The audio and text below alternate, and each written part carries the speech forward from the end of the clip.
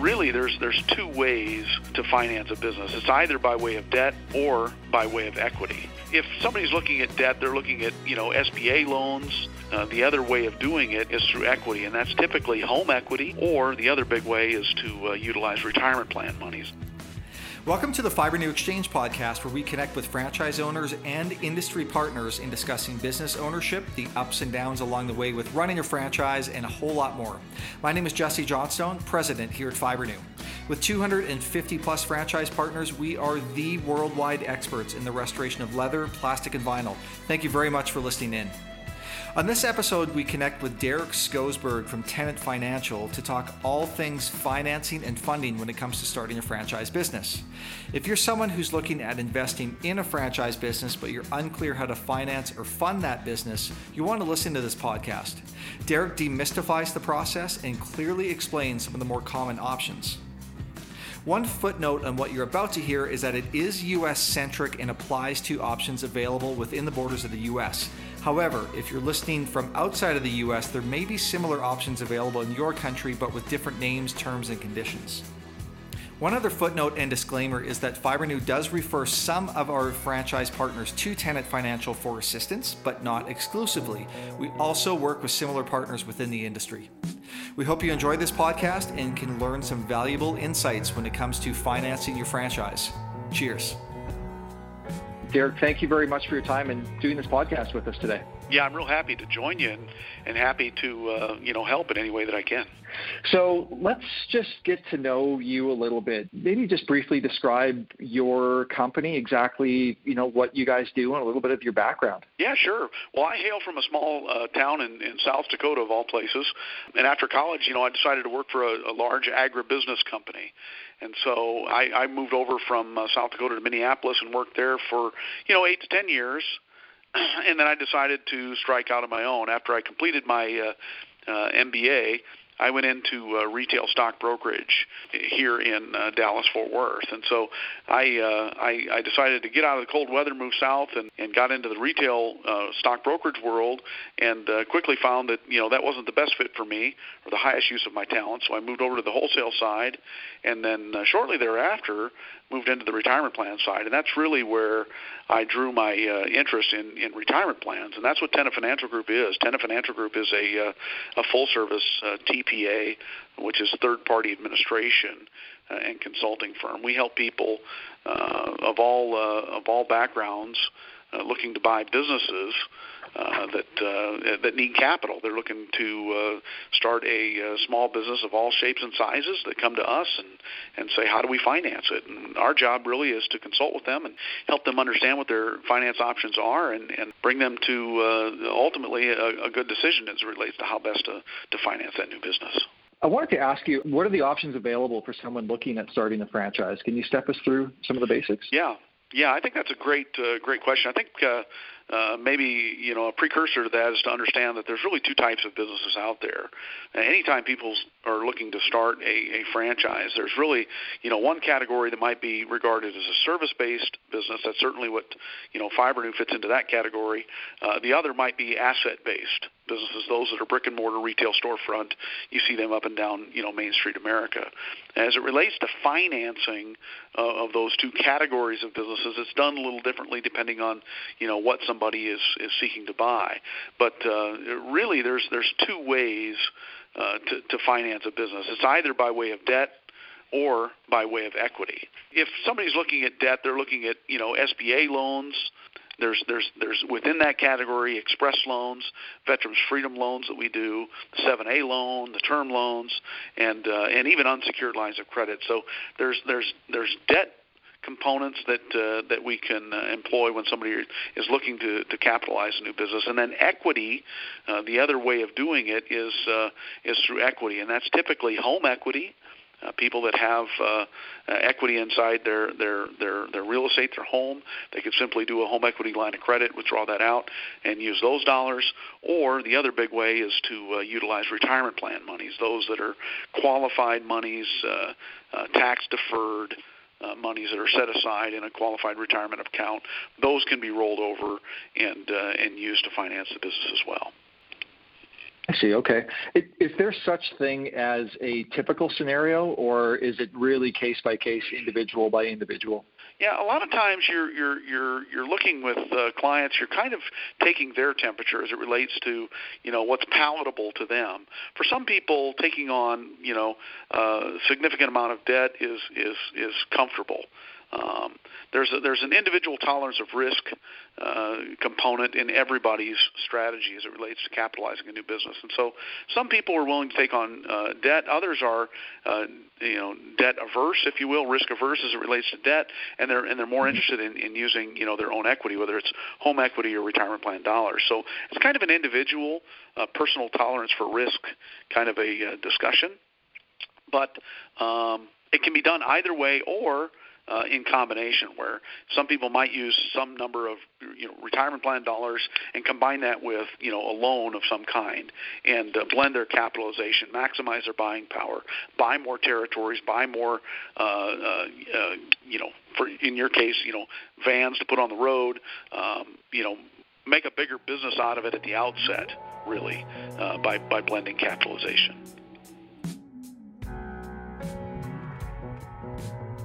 So what is the typical process when someone comes to Tenet Financial, they want to invest in a franchise? How do they get started? What does that look like exactly? Yeah, when they come to us, they're typically referred to us from a referral source or come through our website or one of our social media channels. But when they come to us, our primary job is to consult with them, and that is to help them make a good decision as it relates to how best to capitalize the business. And financing a new business is probably maybe more intimidating than the biggest purchase they ever made in their life. Say their home, for instance. This is something that is largely an unknown for most people, and so when people come to us, we walk them through in a consultative process, helping them understand the ways in which the business can be financed, talking about the pros and cons of each transaction, and helping lead them to kind of the best, highest and best use of their capital and their resources and their credit for the best way to capitalize their business. It's kind of an individual. You almost become an investment banker at times, where you're putting deals together in a way that is oftentimes different for each client. Does that make sense? It does. No two are the same. And I'm wondering on some of the nuts and bolts and terminology of some of the loans we talked about previously. Sure. So can we just go into a little bit more detail on exactly what an SBA loan is and how it works? What would borrowers need to know about SBA? Yeah, absolutely. Well, the 7A loan basics, if you will, have a few, parameters. And so I'll maybe encompass or wrap that question with some of these parameters to kind of add some clarity to what an SBA loan is and how it works. Okay. An SBA loan, credit scores, for instance, are required to be 685 or better. Every loan's going to require a cash injection and a cash reserve. So give or take, you're going to be required to put in 10 to 30% of the total project cost in terms of a cash injection. So if your total project costs $100,000, you should be expected to put in between $10,000 and $30,000 of cash while maintaining $10,000 to $20,000 of reserve cash. That's kind of a fallback position. The lender looks at that as a liquidity, if you will, guarantee, so that if you're unable to pull a salary from the business, you've got that $10,000 or $20,000 in this example to fall back on to pay your mortgage and your monthly living obligations at home. Okay. Again, it's a 10-year term, prime interest rates plus 2.75. So give or take, it's going to be in that 4.75%, 5% range today, and those loans go up to $350,000. Okay, so there's plenty of capacity there for a typical SBA loan in terms of loan volume. So some people might, like I said previously, just choose to borrow the entire amount, leverage the entire business. They're comfortable with that. They know what the business is capable of doing. They've done their pro formas and their business plan. They know what they're looking at in terms of cash flow, and they can proceed with the business that way. Okay, so an SBA loan is very, very common. It's probably the most common way in terms of debt financing. Okay, so let's now talk about 401k rollovers. What are the nuts and bolts of a 401 rollover? What is it? How does it work? Yeah, a typical client would come to us and say, I've retired from, this business, or I'm leaving, that job, and I'm coming to, FiberNew, for instance, to start my own business. And with that, I've got, some number of dollars that I've saved up in a prior, 401k IRA retirement plan, qualified. That is pre-tax money that's been saved on a pre-tax basis inside of a retirement account. Those dollars could be used to start up a new business. And the way that works, it's simply clients come to us, we set up their new corporation, oftentimes in the state in which that they choose to operate their business. So if somebody in Omaha, Nebraska comes to us and says, hey, I'm going to start my FiberNew business, we would set up a Nebraska corporation that would adopt its own 401k plan. That plan would receive a rollover from their prior qualified retirement plan monies from a prior employer. Okay, those dollars would go into the plan, and this is a trustee-directed plan, and that means the owner of the business is the trustee of the plan, which means they can wire money from the plan account to their corporation. Okay, so the money goes from the new 401k account to their corporation and becomes cash, an asset in the business to own and operate the business, to pay franchise fees, various operating expenses to include payroll, so on and so forth. Okay, so once they've done this rollover, they now have a corporation that they operate the business from that is cash rich, not debt rich necessarily, but cash rich, and it spends those dollars pursuing this new business. Does that make sense? It does make sense. And it's amazing. I think it's safe to say that a lot of people don't even realize that's an option for them. Yeah, and you're I know right. That, I mentioned that when I was a retail broker. I moved into wholesale and on into retirement plan side of the business. And when I was back there, this is 20 years ago or more now, and I watched people take personal withdrawals from their retirement plans. When they did that, they would lose, give or take, 40 to 50% of their plan account balance to taxes and penalties. And that's what intrigued me about, creating a retirement plan and getting it, pre-approved like we have today, so that people can use 100% of those dollars instead of roughly half. It's entirely, in my mind, too much to spend or to account for in terms of, the loss of buying power if you're going to give or take half of your dollars to Uncle Sam. Rather than losing it to the tax equation, invest it back in yourself is really the mantra there, isn't it? You can repurpose that money. Yeah. Yeah, it does. It puts the owner of the business in the driver's seat of their retirement account, and they drive the value of that retirement account going forward from that point. Absolutely. What do you see for typical turnaround times with loan applications and financing packages? Is there a rule of thumb there? Yeah, I think with SBA loans, closing time is going to depend on build out or finding the right location or getting the business really to a point of starting its operation. And so if you're an asset-based business, that closing time can vary, 3 to 9 months, maybe even 12 months, depending on how long it takes to get the real estate. If you're a service-based business like FiberNew, I would say a lot of those loans are going to be within 45 days. They're gonna happen pretty quickly because you just don't have the real estate component, for instance. As it relates to retirement plan financing, all of that happens within 3 to 4 weeks. It doesn't really take that long to turn retirement plan dollars into a cash asset for the business. Any common questions or points of surprise or objections that you run through with some of the clients you work with? Yeah, I think, when we work with clients individually, it's oftentimes a question as to whether they want to take on, debt, and that might be a spouse that's, risk averse to debt, or equity, whether they want to spend their retirement plan money in pursuit of this new business. And so the challenges are oftentimes around personal tolerance for risk. It's important for clients to understand, really on a granular level, the transactions themselves, and we make it a point to explain things fully in that regard, as it relates to every transaction we might employ. But every client's going to be different as it relates to personal tolerance for risk, and that's what's most important, is helping them understand, because financing a business can be exceptionally overwhelming. So the biggest part of it is helping them understand the ways in which a business can be capitalized so that they feel more empowered. They know that they're making the right decision because they understand the benefits and features and even drawbacks of every specific transaction. And I think that's really what's most important, is adding that aspect of clarity to it all.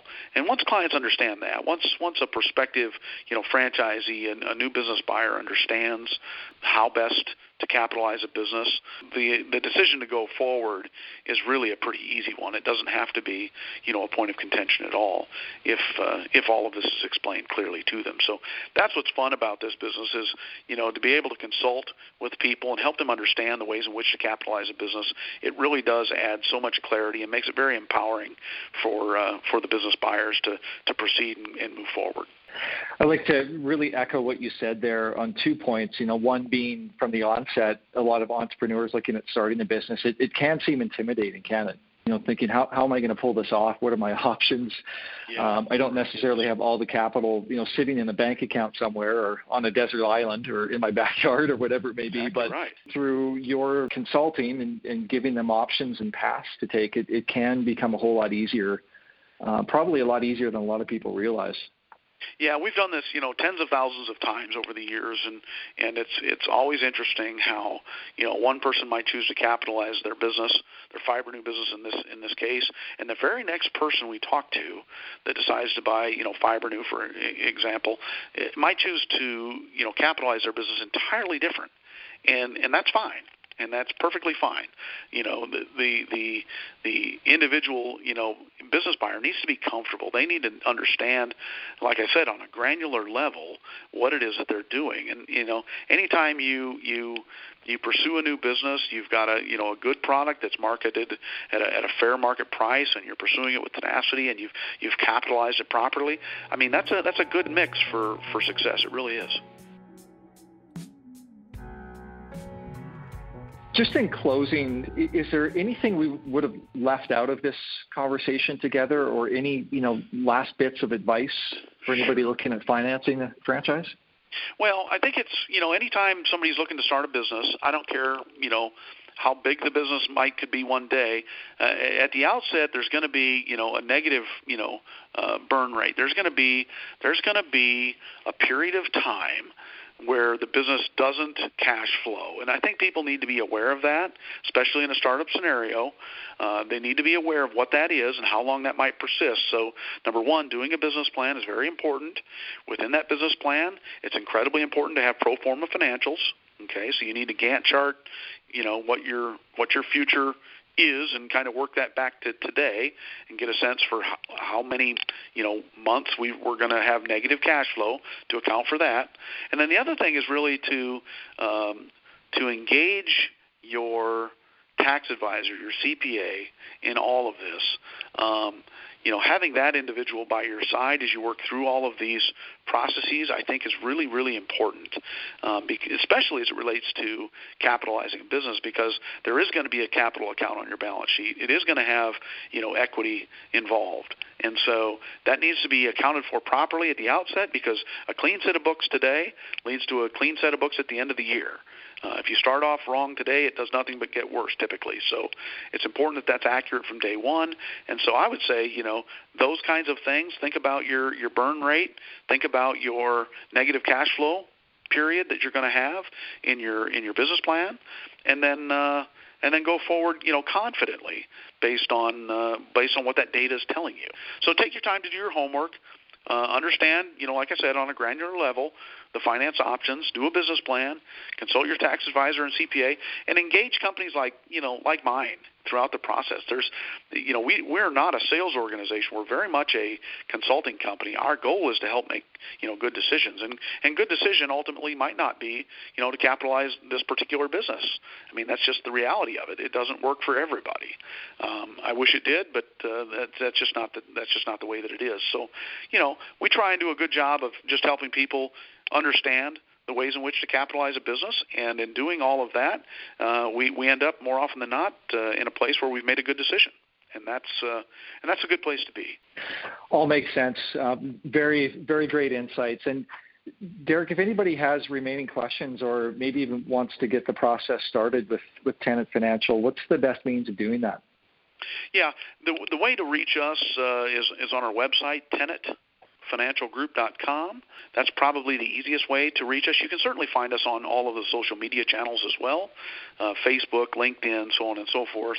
It's just a matter of looking up Tenet Financial Group, and you'll find us. But we're happy to spend as little or as much time as is necessary with any client that's thinking about buying a new business. Absolutely.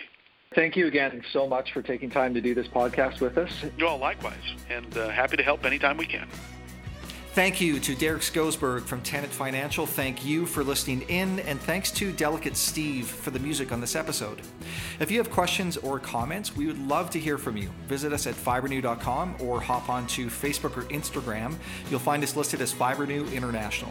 My name is Jesse Johnstone. Hope to chat with you soon. Until next time.